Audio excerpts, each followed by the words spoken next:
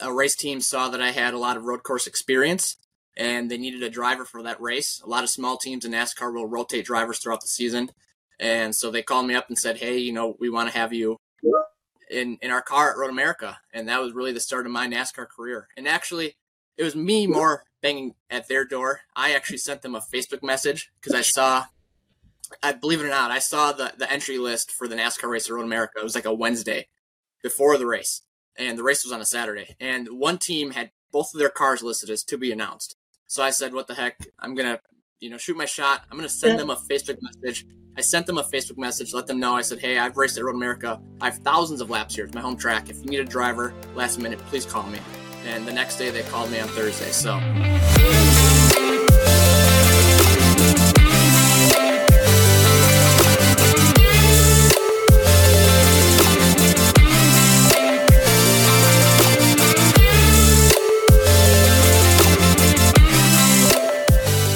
welcome, Josh Bilicki, to the Athletes Doing Good podcast. We are so excited to have you today. Thank you so much for having me. Well, you have quite an interesting journey, I think. And as one of a few NASCAR drivers that manages his own sponsorships and partnership deals is also super interesting. But we also just think, a career at such a high level in any professional sport is such an achievement.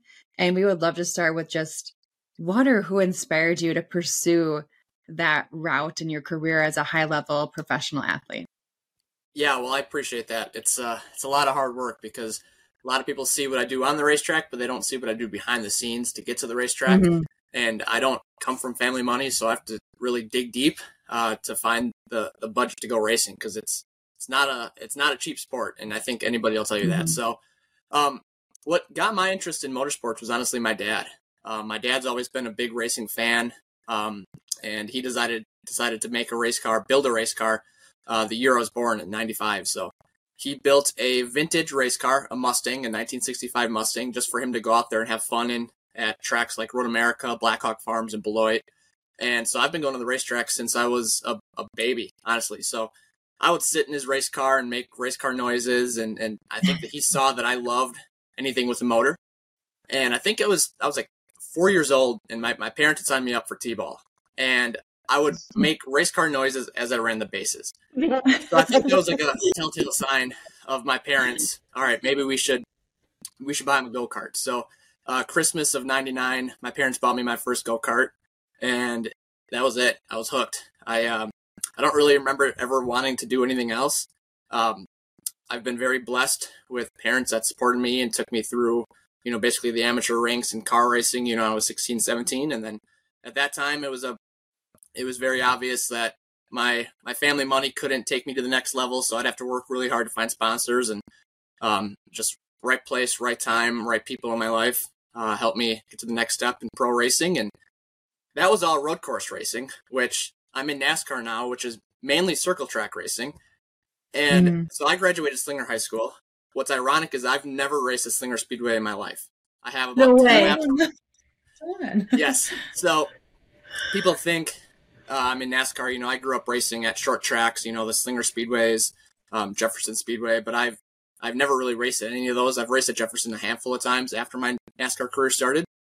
But NASCAR goes to a handful of road courses a year. When I say road course, I mean a track like Road America, which has left and right turns, as opposed to Milwaukee Mile, which is just a big circle. And a race team saw that I had a lot of road course experience, and they needed a driver for that race. A lot of small teams in NASCAR will rotate drivers throughout the season.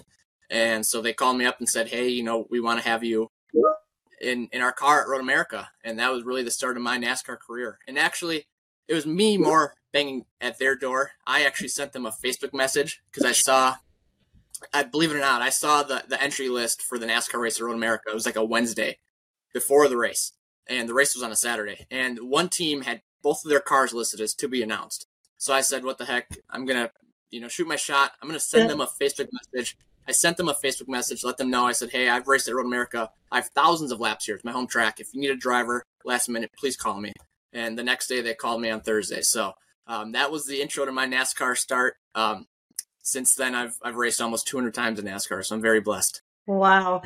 I don't think a lot of people understand, you talked about, some of the go-karting and the older car models and, the ARCA and the truck and to get to where you are in Xfinity and in NASCAR, like there's a lot of steps.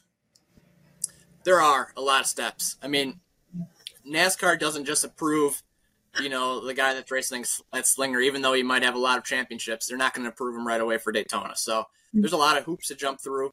I was very lucky. I raced a series in sports car racing called IMSA that's owned by NASCAR. So all my paperwork for the license transferred really quickly. After I raced Road America, I got approved for 1 mile tracks. Then I raced a 1 mile. Then I got approved for a 1.5 mile track. Then I got approved for the Cup Series. So I made my first Cup start in 2017, the year after I made my first NASCAR Xfinity Series start. But yeah, there's a lot of hoops to jump through. And then obviously you need to find the budget to go racing too. So I was very lucky that I had a sponsor that bought me basically 4 sets of tires for the race weekend. But at $2,500 a set, they add up. It costs a lot of money to go race. Tens of thousands of dollars for some of the small teams. And for some of the big teams, they're spending hundreds of thousands of dollars. So not only do you need to work hard, in NASCAR to make sure everything's taken care of, but behind that, you have to make sure you can get to the racetrack and afford it too. I think, sorry, Danica, I'm just going to jump in really quick. Yeah. I think too, the athletic side of driving is that, and the mental side of driving. I truly don't think that people appreciate the amount of work that you have to do off the track in order to be ready. 100%. And that's something to where when I was racing road courses, I'll be the first to admit, I thought NASCAR looked easy. I thought it looked a little boring. And I jumped into the deep end my first NASCAR race. My first circle track ever really was in the NASCAR Xfinity Series at Phoenix. It was the second last race of the season. And so you have your championship going, you have your playoffs going. And here's me. I've never really raced an oval before, never raced a car this heavy, this much power. And I'm just thrown into it with a small team. And I mean, the race was 3 hours. So you need to have endurance. You don't need pure strength and muscle to drive these cars, but you need endurance, much like running or riding a bike. And at the same time, you are racing for 3 hours. You'll have your cautions, and now we have stage breaks, which help break the race up. But you will have, stretches where you're racing for an hour straight. And one mental slip up can cost you a position or 2 or 3 or 4 positions. But vice versa too. The guy that you're racing could have a mental slip up and you could gain a position. So yeah, I mean, the more you do it, the easier it gets. There's really nothing that prepares you for racing in NASCAR like racing in NASCAR. But yeah, a lot of people look at NASCAR and say all they do is turn left, and that's not the case. We're always on the edge.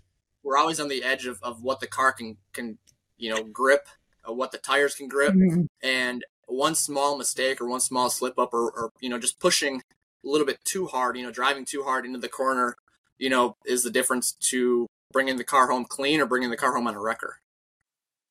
Yeah, I was really going to ask like the same thing because I think it's so interesting. Like people just see, you can look at like a basketball player and be like, well, he's going to go, shoot hoops and do the things he needs to do to practice and get better at his sport. And then you see someone who drives race cars and you're like, well, he's just going to practice driving, right? But there's so much more than that. Do you have like mental practices that you work on to prepare for those races or physical things that you do to prepare for those races? Yeah, so one thing that's really unique is NASCAR actually limits our testing, and there are really no opportunities for us to drive the cars that we race on Saturdays and Sundays prior to the race weekends. I think there's only 2 or 3 NASCAR official tests. So if I want to drive a race car during the week, it needs to be something non-NASCAR related. And I'm a firm believer that driving any kind of race car helps. I mean, it's all the same at the end of the day. There are 4 wheels and an engine. But my preparation is a lot of endurance training, especially my road bike or my Peloton in my basement, just making sure I have endurance. But also, it sounds silly, but my go-kart. I have a go-kart that I still go out to Badger Kart Club in Dousman, Wisconsin. I try to go every single week and just try to run as many laps as I can. If it's 30 minutes or 40 minutes, the go-kart it's much like NASCAR to where people probably think it's not as physical or endurance as what people think. But my shifter kart will go almost 100 miles per hour. I mean, it'll go over 100 miles per hour depending the track, and it'll go 0 to 60 in under 2 seconds. So they're very fast, very physically demanding. 30 minutes in my shifter kart will probably strain me just as much as 2 hours in my race car. So I try to go out there every week and just run as many laps. If it's an hour straight or 2 hours straight.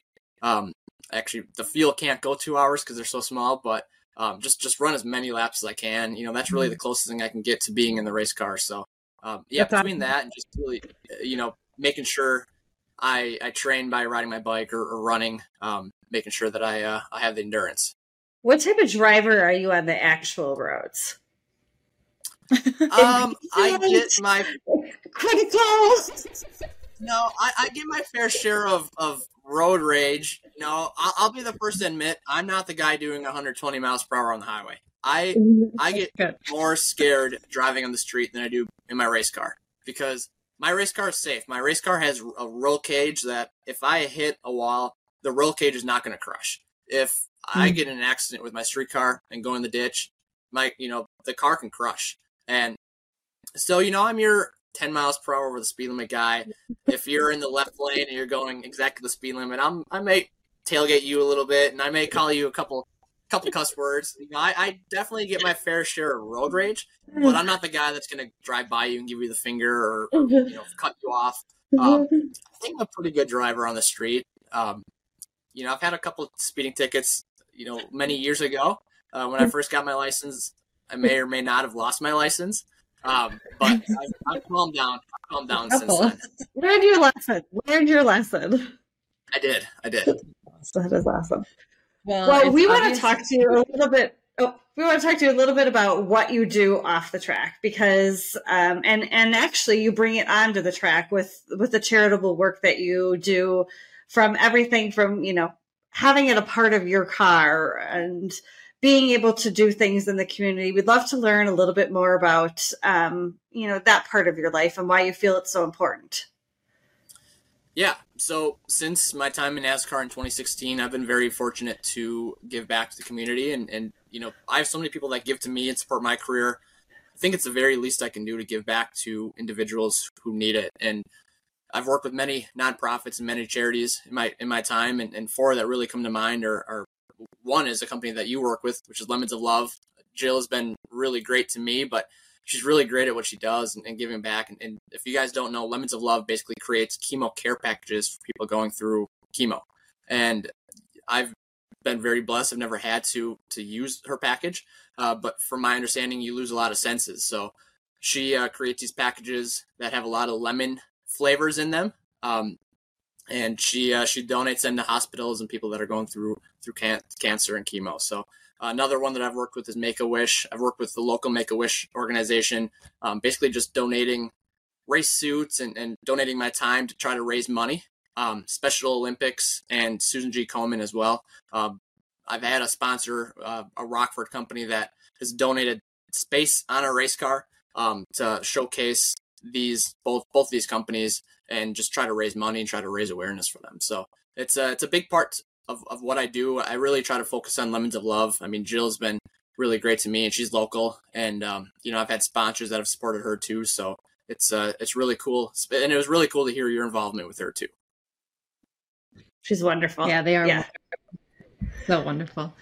And we always see too, very commonly when these athletes are doing things in the community, giving back, so often they find such a reward in return, not just what they're doing with youth or volunteer work, but it's so impactful to them too. Have there been any moments that really stand out to you when you're, either working with Lemons of Love or a Make-A-Wish experience or something like that? Yeah, I think having some of their guests at the racetrack, whether they have gone through the process of chemo or not, maybe they had fought and won the battle, and, just an extra little prize they get is coming to the racetrack and seeing the joy, but also hearing their story. At the end of the day, I'm very blessed. I've never had to, experience that. And it just makes me feel lucky, but it makes me feel really good that I can give them an experience at the racetrack and show them something that, you can't just go out and buy. And Jill and Lemons of Love provides that for them. What are some projects that you're working on, or some things that you have coming up in the race world or off the track? Well, right now I'm in Tulsa, Oklahoma for a race. My season starts really early. I don't have much of an off season. Honestly, my season ends.